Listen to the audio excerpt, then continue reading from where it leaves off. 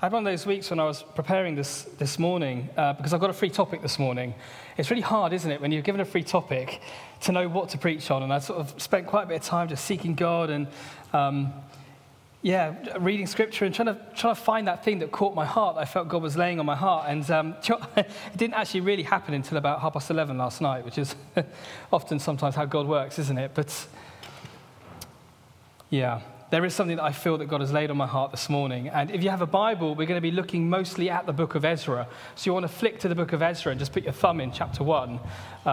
This will be a mission because essentially there's 10 chapters in Ezra, but I don't propose we read them all. I'll sort of dip in and out.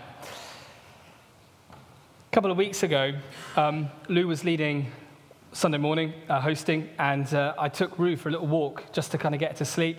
We're at that stage of needing to have a little bit of motion, driving a car or a little walk with the buggy to try and help Rue get to sleep, and that's where she is right now. And I had my phone with me, and I walked out into the car park, and I thought, I'm going to read some scripture whilst I'm out here, because that seems like a useful use of my time. And I picked the book of Ezra, because I smugly thought, if I can read all 10 chapters, I can say, I've read the whole book of the Bible today. As I started to read, though, I began to feel God speak to me through the book of Ezra. And I want to talk about that this morning, what God was showing me. And what I really felt this morning and what God was speaking to me there was revealing to me in the book of Ezra principles in how we can build ourselves up in God. How we can mature ourselves in our walk and obedience with Him. And in the process, how we come to know Him more, we know His faithfulness more. Somebody once taught me that all the stories in the Old Testament provide us with types and shadows. What that means is they provide us with examples and illustrations to help us to understand spiritual truths in the New Testament. As we look at Ezra, there's lots of little types and shadows in here, lots of little winks and nods and hints towards the gospel and what God was planning to do through Jesus. Right down to some of the names of the characters in the book of Ezra. And we're going to go through it chapter by chapter, and I'm going to pray see as we go the story, because I believe that the story is really relevant today in helping us in times when we feel distant from God, maybe times when we've backslidden. And there's a whole spectrum when we think about backsliding. It could just be in small areas of our life, or it could be completely that we've just walked away from God. And sometimes we do that subtly, unknowingly. It just kind of happens over time. We just lose sight of Him, or we lose focus on Him due to circumstances or the people around us or particular sin or whatever it might be. It can be subtle, but if we don't check it, it can grow, can't it? And that backsliding can get bigger. And I really felt that the principles that are in the book of Ezra help us to get back to that place with God where we desire to be and want to be. So why don't we start by giving a little bit of context as to what's happening at this point in history in the book of Ezra. So about 70 years now, the people of Israel, the nation of Israel, have been in exile to the Babylonians. They've basically been thrown out of Jerusalem, they've destroyed the temple of God, and they are not allowed to come home. And in that period of time, they kind of walked away from God. And the way that this happened was very subtly. They began to mix with the other nations. They began to marry, the Bible says, pagan women. What that meant was that they began to marry women who didn't follow or honor God. They worshipped other gods, small case G. They worshipped idols. They followed practices that were ungodly. And so what happened is that they began to adopt those religions. They began to adopt those practices into their own lifestyle. So the people of Israel didn't just necessarily go into exile, but they also moved further and further away from God in that period of exile. But just before going into exile, God had prophesied that in 70 years, He would free them from exile. And this morning we've been talking about the faithfulness of God. And so we pick up Ezra in chapter 1 with God proving Himself faithful. So there's a king called Cyrus. He's Persian. He overthrew the Babylonians. And right in chapter 1, it says that the Spirit of God stirred his heart and he made a proclamation that all of God's people would be allowed to go home and rebuild the temple of God. And he sent this decree out across the nations. So God proved Himself faithful by stirring the heart of a king and releasing His people to come home. And what I want to look at this morning is that journey of when they got home to the rebuilding of the temple and picking out some key principles that I think are really beneficial for us, which God was speaking to me in the car park. We're going to start, obviously I've just mentioned chapter 1 already. Cyrus, he's come to power. He's been king for 1 year. And the Bible tells us that the Spirit of God, the Lord, stirred up the spirit of Cyrus, king of Persia, so that he made a proclamation throughout all of the kingdom and also put it in writing, saying, "Thus says Cyrus, king of Persia, all the kingdoms of the earth, the Lord God of heaven has given me, and he has commanded me to build him a house at Jerusalem, which is in Judah. Who is among you all of his people? May his God be with him, and let him go up to Jerusalem, which is in Judah, and build the house of the Lord God of Israel. He is God, which is in Jerusalem, and whoever is left in any place where he dwells, let the men of his place help him with silver and gold, with goods and livestock, beside the freewill offerings for the house of God, which is in Jerusalem." Not only was it a proclamation to free God's people and allow them to return, it was a proclamation to give resource to the people so they could build the temple of God. Now, to the Jews, the temple of God was really important because for them, modeled on the tabernacle, it was a place where the presence of God dwelt in the Holy of Holies. It was the focus of their worship. And as they looked towards that temple, it also spoke to them of their identity individually and corporately as a nation, that they were the people of God. And the temple drew them to worship. The temple drew them to teaching. It was like the epicenter of their faith. So when it was destroyed, this was a massive issue for the Jewish nation. So to have the opportunity to come back and rebuild that temple would have sparked and reignited something in their hearts, that this was a call back to the center of their faith, to God, to his presence amongst his people on the inside of that temple. So this was massive. For 70 years, they didn't have this. And now they're given the opportunity. And so begins this huge journey in chapter 2 and it goes through a list of people. I'm not going to read the list, it's quite exhaustive, but it's a list of people and family and tribe that start to come back to Jerusalem, and it numbers about 42,300 people returning to Jerusalem. I mean, that's a massive amount of people.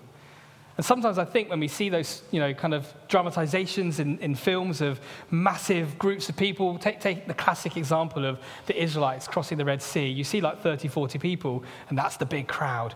But it would have been like beyond countable. Massive. So here are these people coming back to Jerusalem, Jews who are desperate and longing to see their identity reestablished in God through the building of the temple. Their corporate identity as a nation being reestablished. And now we get to a point in the story where we see the pattern and the process of how they go about that. And what's really interesting is if we have a flick into chapter 3. I don't know about you, I don't know where you would start if you were going to rebuild a temple. You were going to try and come back to God. I know for me, I kind of sometimes, if I've backslidden or walked away from God, there's that tendency to think, I need to clean my life up and get everything sorted, and I need to be perfect before God will accept me. That thinking is out there, isn't it? That sometimes I've got to polish myself up before I'm acceptable to God. Here's a nation for 70 years that have been mixing with pagan nations and adopting their worship and adopting their practices. The amazing thing in chapter 3 is they didn't polish themselves up. They didn't purify themselves so they were acceptable to God.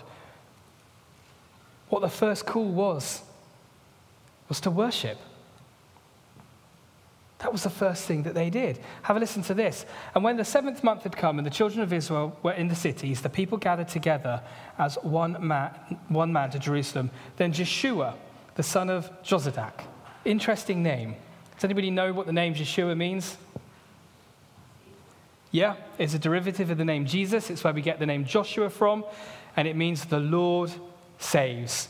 So here's this man who carries the name of the Lord saves. He comes forward and he rebuilds the altar of God, the altar of the God of Israel. Now, the altar was situated in the outer courts of the temple, and it was on this altar that they would offer burnt offerings to God and sacrifices for sin. And so what Jeshua does is he reinstitutes the burnt offerings, the processes of burnt offerings. Now, the burnt offering had like a dual purpose. One part of the burnt offering was that an animal would be laid, and a priest or an individual would lay hands on it, and they would impute sin upon that sacrificial animal, and then it would be burnt, often left to burn overnight so that nothing was left the following morning. And this was a declaration of the people of, we want to return to you, God. We want to turn away and repent of where we've been, and we want to reconnect with you. We want to say sorry for where we've ended up, and we're coming back to you. So they started off by getting their hearts aligned to him, recognizing we've walked off. We've got involved with things we shouldn't have got involved with. And although they haven't sorted this out in their lives, although they haven't removed themselves from those nations and those marriages, they were here coming before God and wanting to reconnect with him. And the second aspect of the burnt offering was that as that smoke arose, there was an understanding that it would create a sweet-smelling aroma to God. That God would smell their offering and he would return to the people. He would overlook their sin. That this was a picture of worship and reconnecting with the Father. Of wanting to come and lay their lives before him and rededicate themselves to him and offer up sacrifices in worship.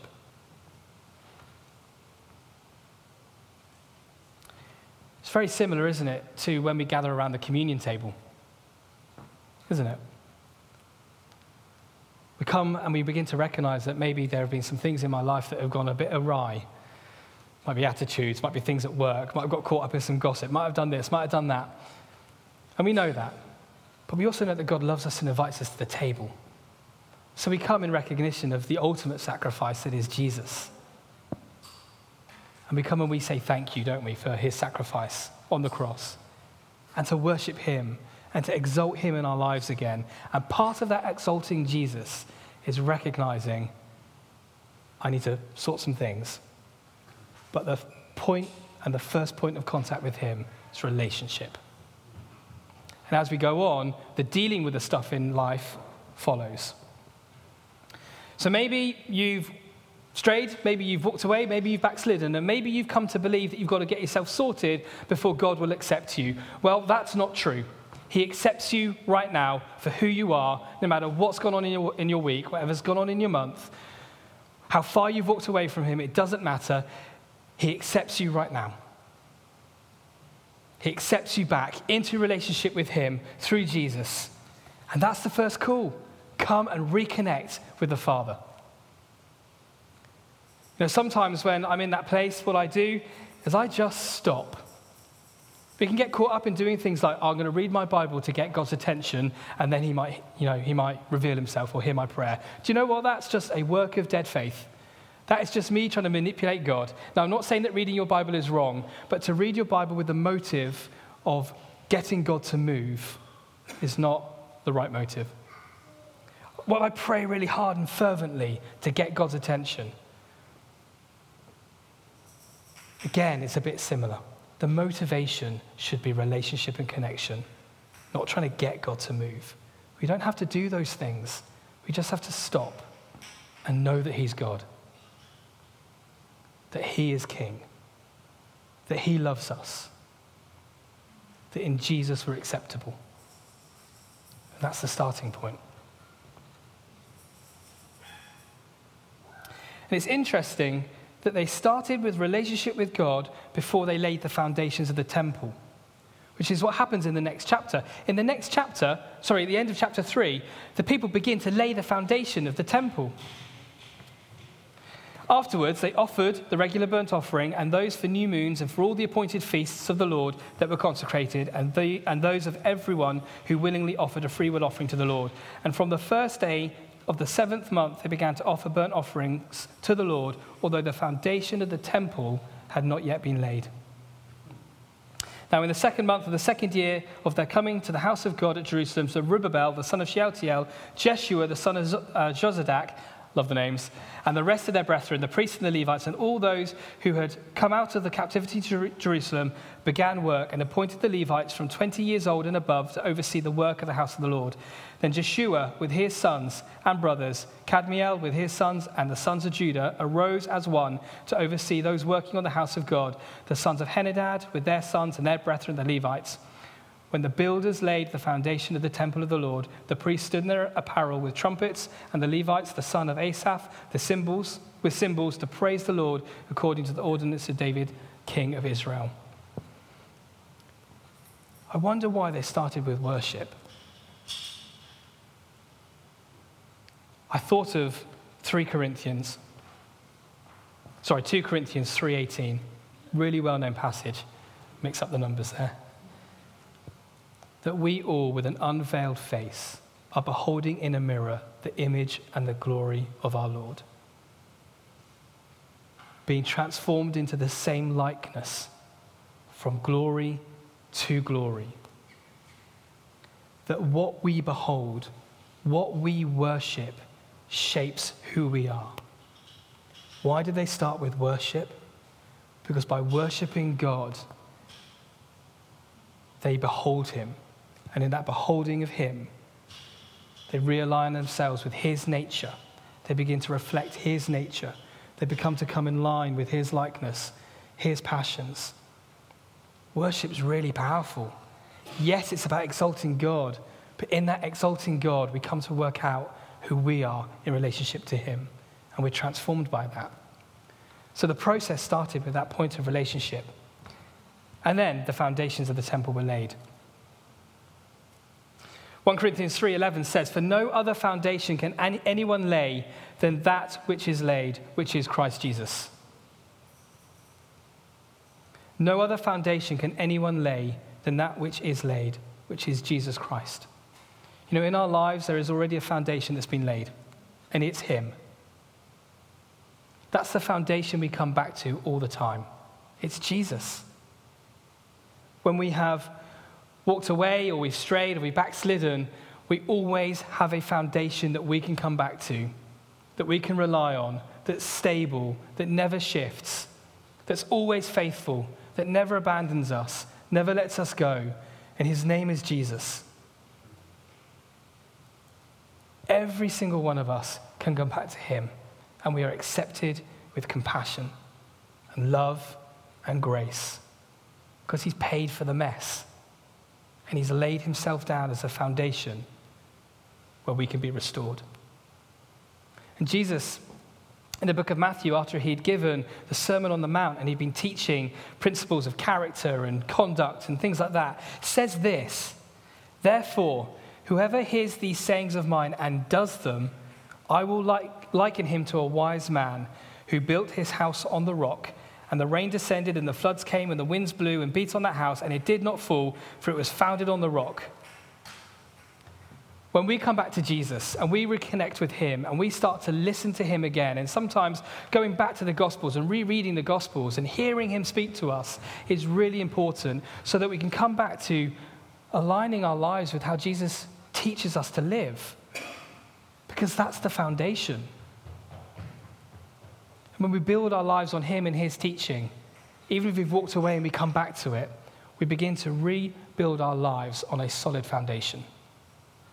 The truth is if we've backslidden and we've walked away, I think all of us who've done that, and I've done that, I know that, I come to realize that any other foundation in my life that is not of him is shaky, it does not last, it's not sure-footed, and it creates in me a longing to want to come back to him.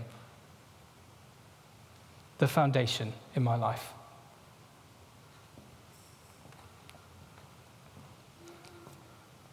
I haven't got time to go through these, but in Hebrews 6, Paul lays out 6 foundational doctrines to build our life upon. So I encourage you in your own time to go to Hebrews 6 and have a look at them. For example, repentance is one of them. Turning away from dead works, following the law to try and earn salvation. Just 2, to whet your appetite. Go and have a look. Go and read them. He says that once we've got those laid in our lives, we can then move on to the bigger things, the bigger parts of the building. Now, I don't know about you, but I've had experiences in my life that when I've started to try and rebuild things, or I've started to come back to God and I started to push into him more, I often experience a degree of resistance. Has anybody noticed that when you're pushing into him and you begin to grow and you can feel that something might happen, or a person might come into your life, or a circumstance comes along and you feel resistance, and the result of that resistance makes you feel like you want to back away a little bit from the progress you're making? Has anybody experienced that? Yeah. Thank you, Alex. Thank you, Kane. Good. I have. I know that.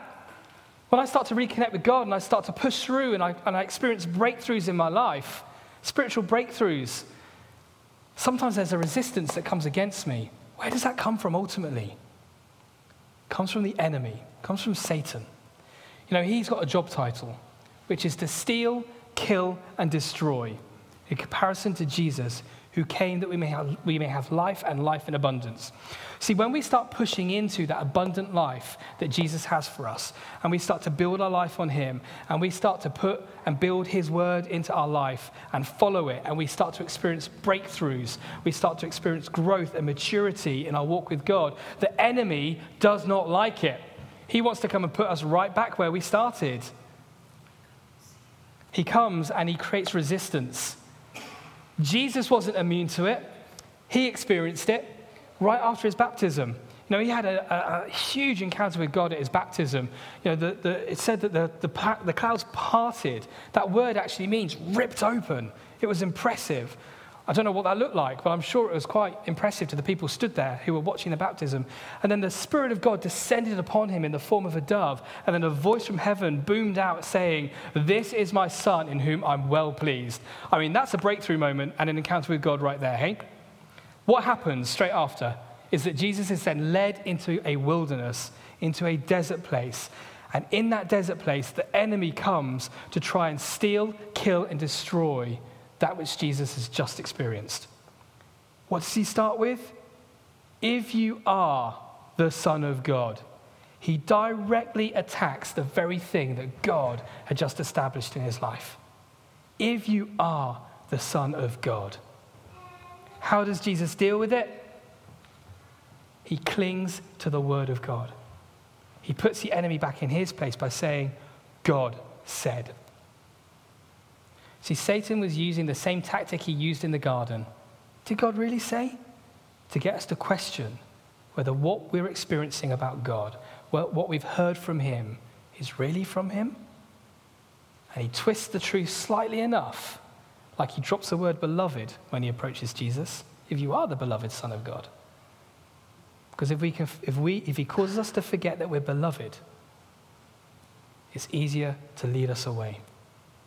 Yet God calls us beloved, so we can remain strong in him. So what happens in chapter 4 is a group of people can see that the temple is being rebuilt, and they don't like it. They come to steal, kill, and destroy the progress. And what they do is they write a letter to the king, and they make accusation against the people. And this is the accusations that they make, broken down. They're rebuilding a rebellious and evil city. That's the first thing they say. Then they say they will rob the king by not paying taxes. They won't give you due honor. They won't exalt you, king.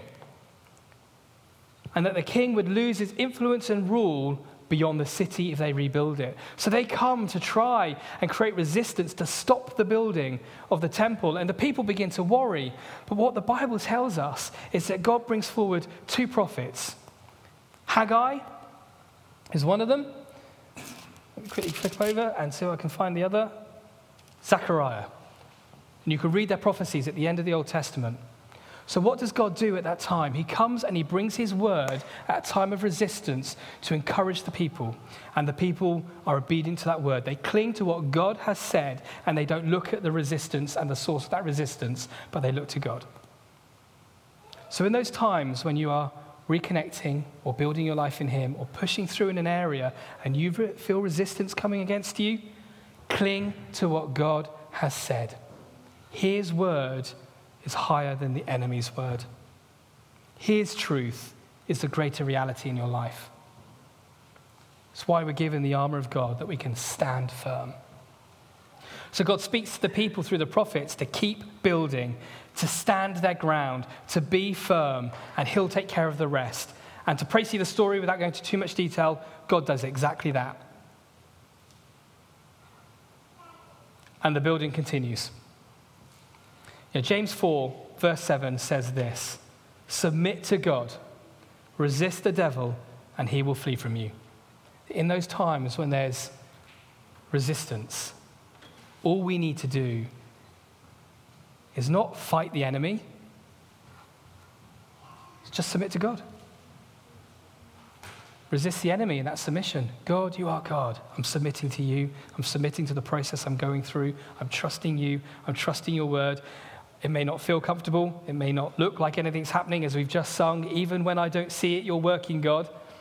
I'm trusting in you. And what eventually happens is the enemy gets no ground in your life, and he goes and tries it on with somebody else. He moves on. And you win a victory, and you push through, and you continue to build.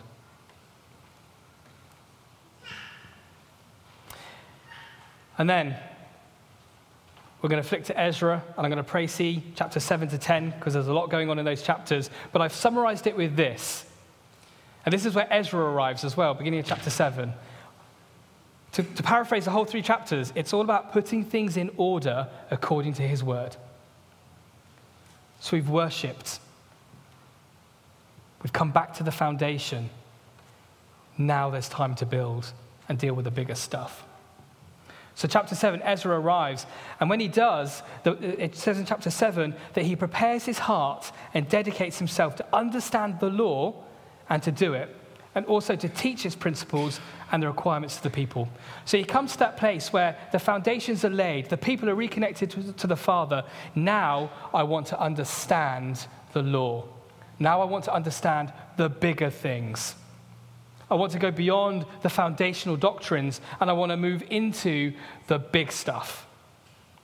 I want to learn from your word. I want to understand it in my heart to that point where I'm also able to help other people walk in those ordinances, to walk in that law. For us, as New Testament believers, that's studying the word of God. Understanding the promises of God that are yes and amen, and sowing them into our life. Learning how to deal with the issues in our character, beginning to recognize those things that don't line up with the truth of who we are in God, and dealing with those things.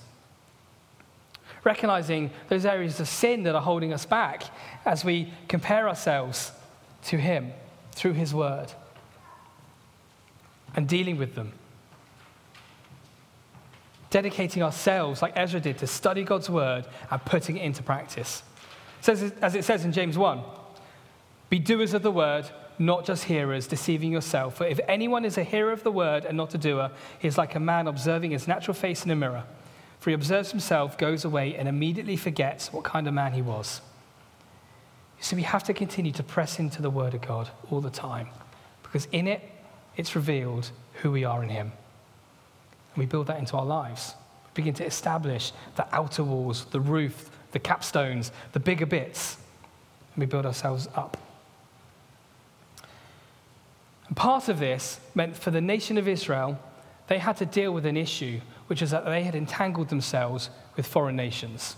Some people have taken this part of the passage to kind of use it as a reason to teach that you can't marry other nations, and that's not what this chapter is about at all. What this chapter is about, chapters 10, it was about removing from their midst those things that had pulled them away from God. Chucking them out so they could be fully focused on him. I've got an illustration from my life. When I became a Christian, I was 14. Before that, I was quite into things like The X-Files. Remember The X-Files? Mully and Skolder, great TV show. Still watch it on occasions and realize how cheesy it was for good old 90s TV. But because of that, I got quite into that whole UFO thing. And that led me into some other occultist type things. So I started to practice runestones, which was a form of divination, which was against God. I didn't know that at the age of 13, 14. It was just something fun to do. I just thought it was experimental. Then I became a Christian. And I had up these little statuettes of grey aliens in my bedroom. And I did this thing where I had like little pouch, a velvet pouch of rune stones in, and I had to slip those under my pillow because that channeled the energy and all this kind of rubbish. It's all dark, it's all demonic. As a 14-year-old kid, I had no idea. I was just dabbling in stuff. But after I became a Christian, I must have been maybe a year in. I was at Soul Survivor, and I remember God speaking to me, and I went home with this real urge in my heart that I had to get rid of all that stuff. I didn't know why. At that time, I didn't understand it, but there was just like this on the inside of me that I had to get rid of it. So I purged my bedroom. I tore down that classic The Truth Is Out There poster that was on Mulder's wall in his office. And I took all these little statuettes and I threw them in a big rubbish bag. And I got those rune stones and I threw them in a rubbish bag. And I chucked the whole lot out. I literally removed all those things from my bedroom. I didn't understand it at the time. Why? But then as I did that, and as I threw those things out, God began to speak to me.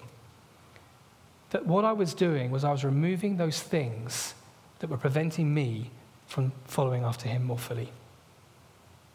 Those things that were not of him, that brought confusion, that kept me linked to things that were not of him. And I had to repent of those things and say sorry.